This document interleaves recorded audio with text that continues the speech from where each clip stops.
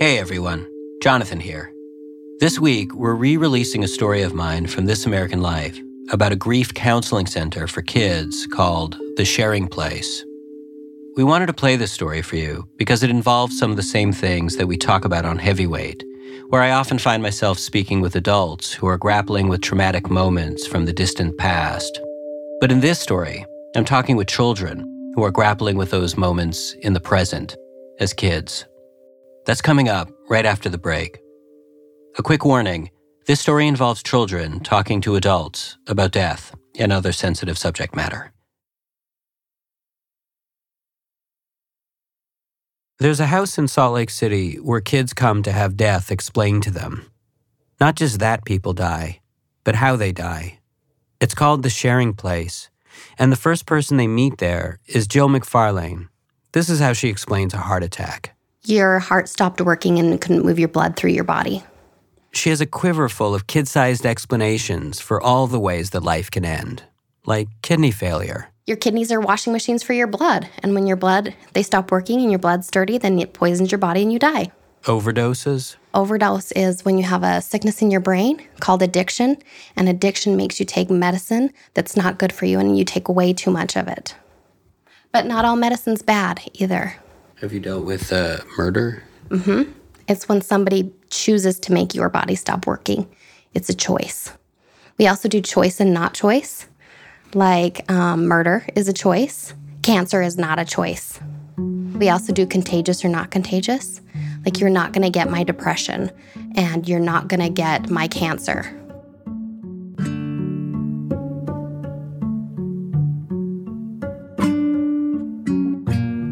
The Sharing Place is a grief support center for kids who've lost a family member. It's one of hundreds of centers like it around the country.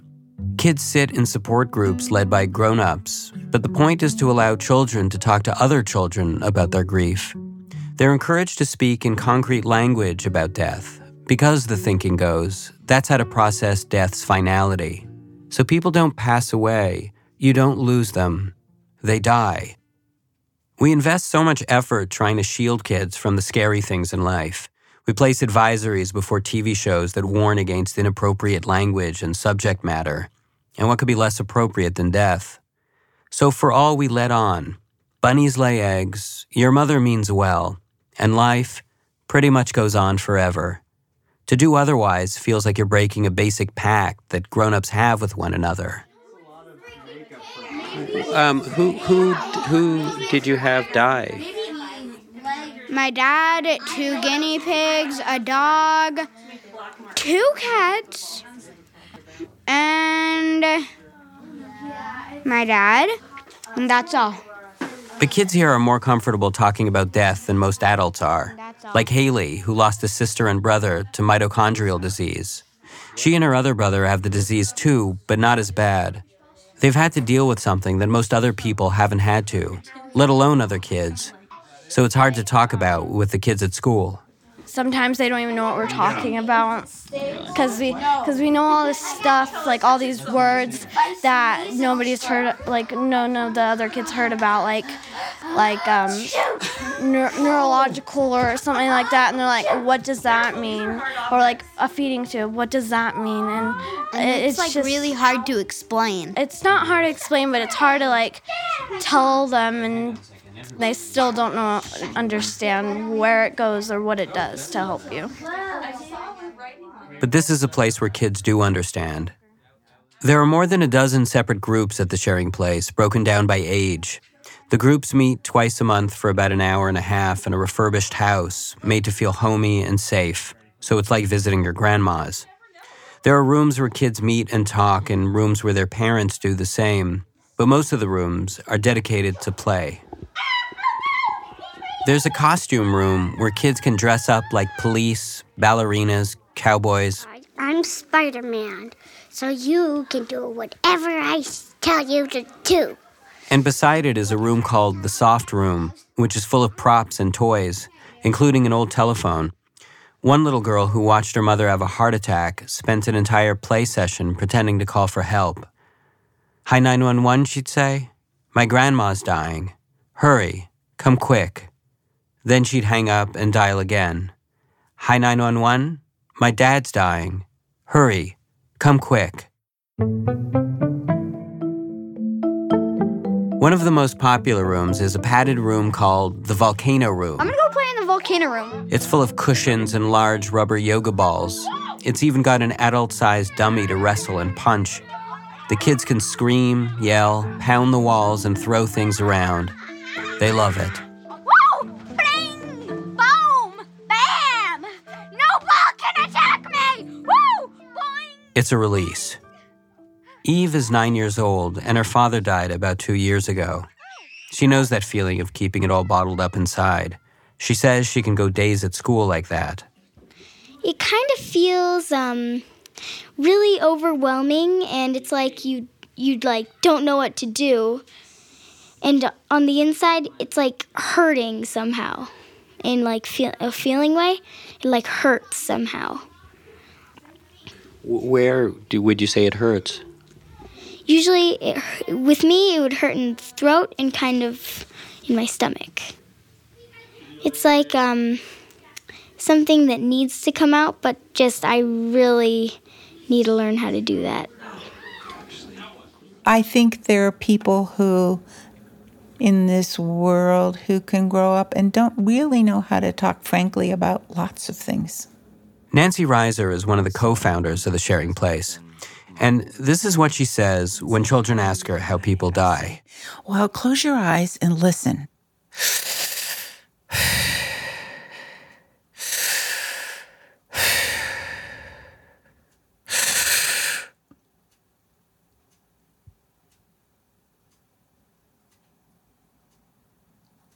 And there isn't the next breath. Does it hurt? I don't think so. I don't think so. Their face doesn't look like it hurt. Nancy's a therapist who works with young children. For a long time, the very concept that children do in fact grieve was hotly disputed. Freud said that it was difficult for children to even conceive of such loss. And as a culture, Nancy says, that's pretty much the idea that we operate under. Oh, look, she's playing. She's okay. She didn't really understand what happened. Well, she's playing, but then half an hour later, she's in the house holding her teddy bear and sucking her thumb and crying. So we need to let people know that children grieve and help them when they grieve so it's not stuck inside and comes out when they try to have a relationship later.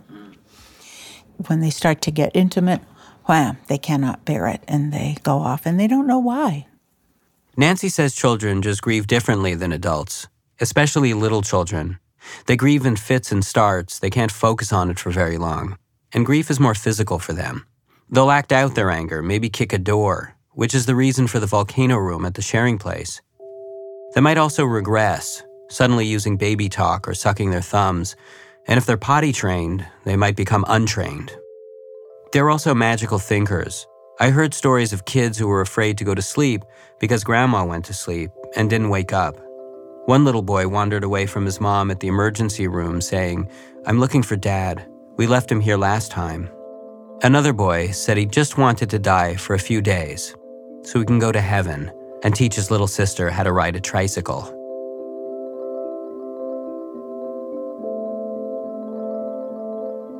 Children also re-grieve. That is, with every new stage of development, they experience their grief anew.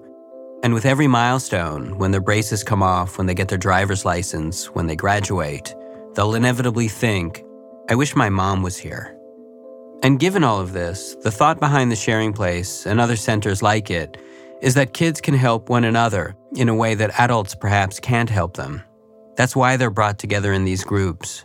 In short, kids speak the same language. Is that thing turned on? It is turned on. What do you think about that? Before their session at the Sharing Place, I sit down with Gavin, who's 6, and his brother Aiden, who's 8. They're both dressed in matching long-sleeve polo shirts. Gavin sits on his mother Nicole's lap. Aiden sits beside them. Oh, do you want to introduce yourself? Hi, I'm Aiden. My dad died by Suicide? suicide. His little brother Gavin points his finger to his head and pulls the pretend trigger. He snaps his head back. Yep, that's what happened. What did you just do there? He shot his head. And then we didn't know he was dead, right, Mama? We didn't. And then we said, "Wake up, Dad."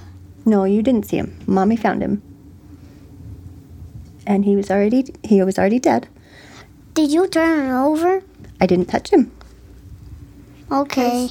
She knew he was dead because she saw blood and things. On his head. Yeah. And he was a terrific guy.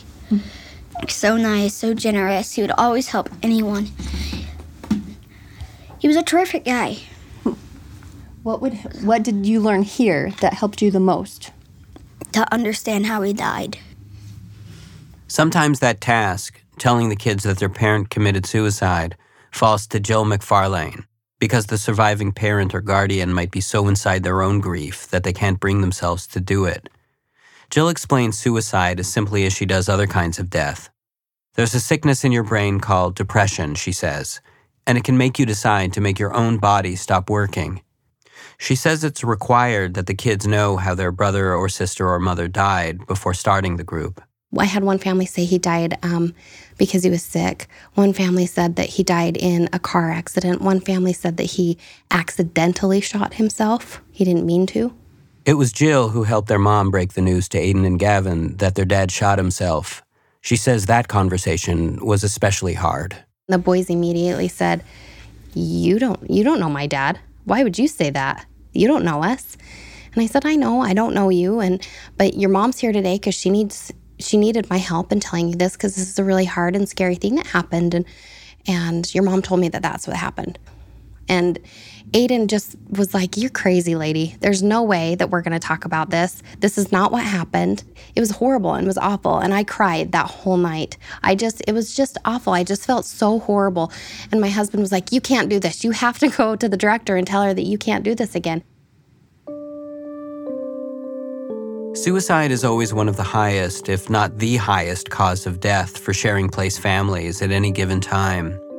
There's actually a special group devoted specifically to suicide, and a lot of the stories you hear in that group are so horrible that you can't help but wonder, why tell the kids what happened at all? Why not just say they died and leave it at that? According to Jill and her colleagues, we need to tell children so they won't find out later in life and wonder, what else did they lie to me about? They also don't want to have to cloak it in a way that suggests it's unspeakable and shameful. They get enough of that idea at school. This is Eve again, whose father also shot himself.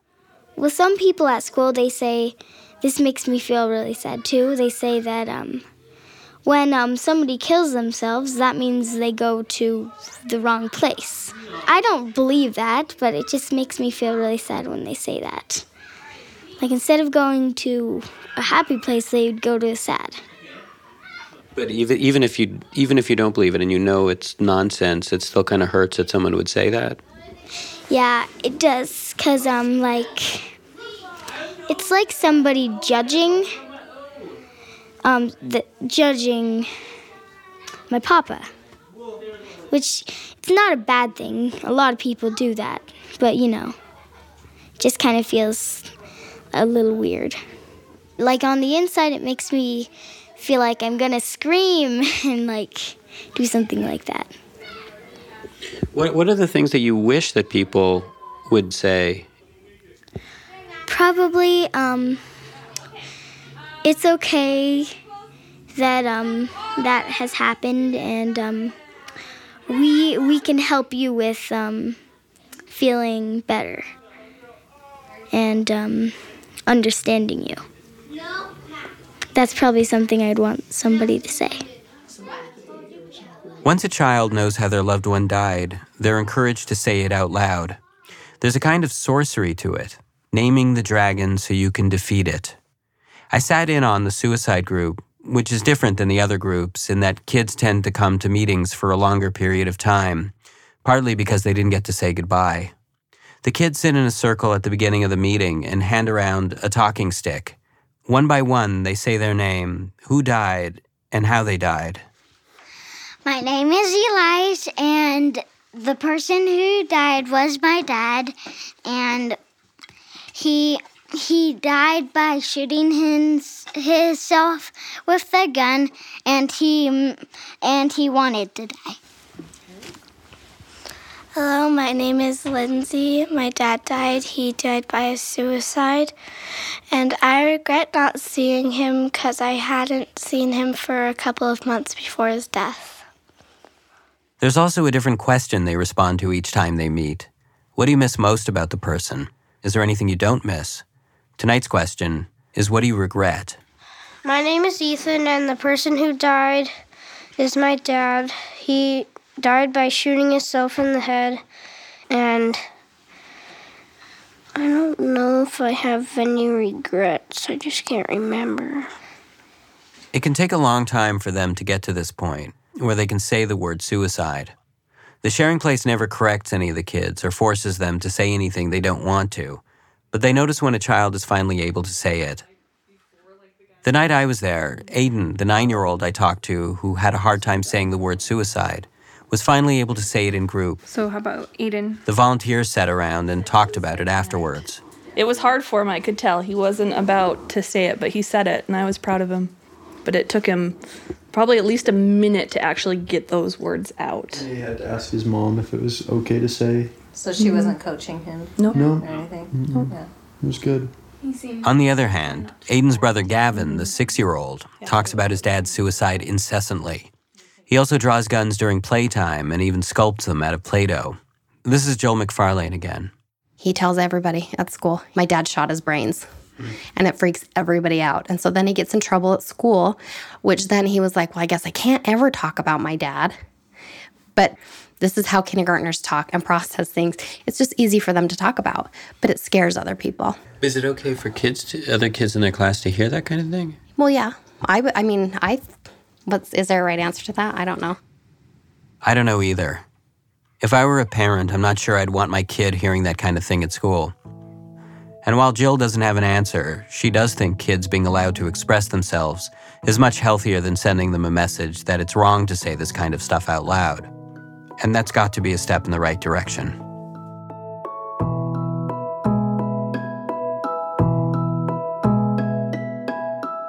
I have very, very, very fond memories of this place. I actually tried to come through the side door because that was the door that I always came in through.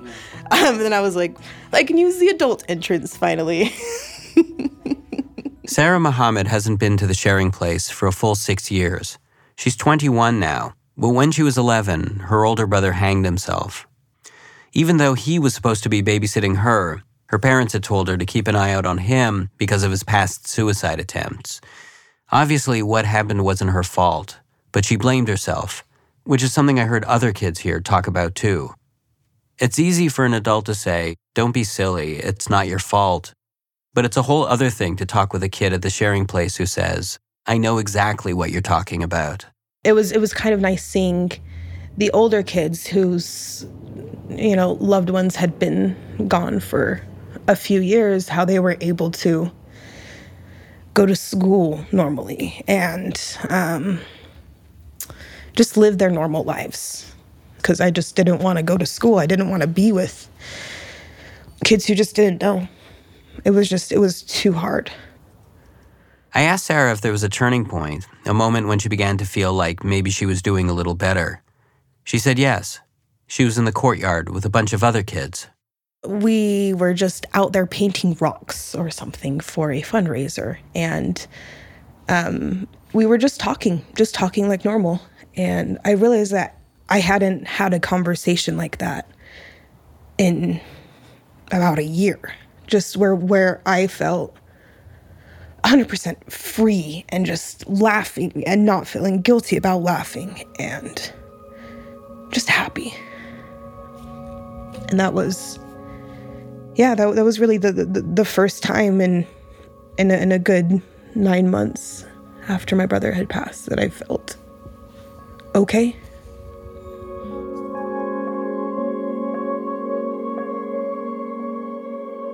It's the kids themselves who decide when they're ready to stop coming to the sharing place, but on average, they stay about 2 years. When they're ready to leave, they have to announce their intention 2 times in group before their final goodbye. any of you that would like to say something to him, which I'm sure several of you will. The goodbye is ceremonial, and on the last night I was there, at the end of the meeting, they said goodbye to a kid named Robbie. He sat in the circle with the other kids and volunteers, and anybody who wanted to could pick up the talking stick and say a few words. His friend Jessica was the last kid to do so. I'll definitely miss you because you're like one of my best friends in this group. And I'll miss seeing you. And our major fight that we had in the volcano room. It was not my fault. You asked for it. No, I didn't. Yes, you did. No. It was just really fun, and I'm gonna miss seeing you and miss hanging out with you. At Robbie's last meeting, there was a kid who'd just shown up. It was his first meeting. He had long bangs hanging over his eyes, and except for his name, didn't say anything the whole time. Whenever a new person joins, the veteran kids have a chance to gauge their own progress, to remember what they were like when they first showed up, and think about how bad it used to be, and how now it isn't as bad. And ultimately, like Robbie, they'll make way for someone on the long waiting list, a list on which new names are added all the time. They'll say, I think it's time to go. And then they'll say it again.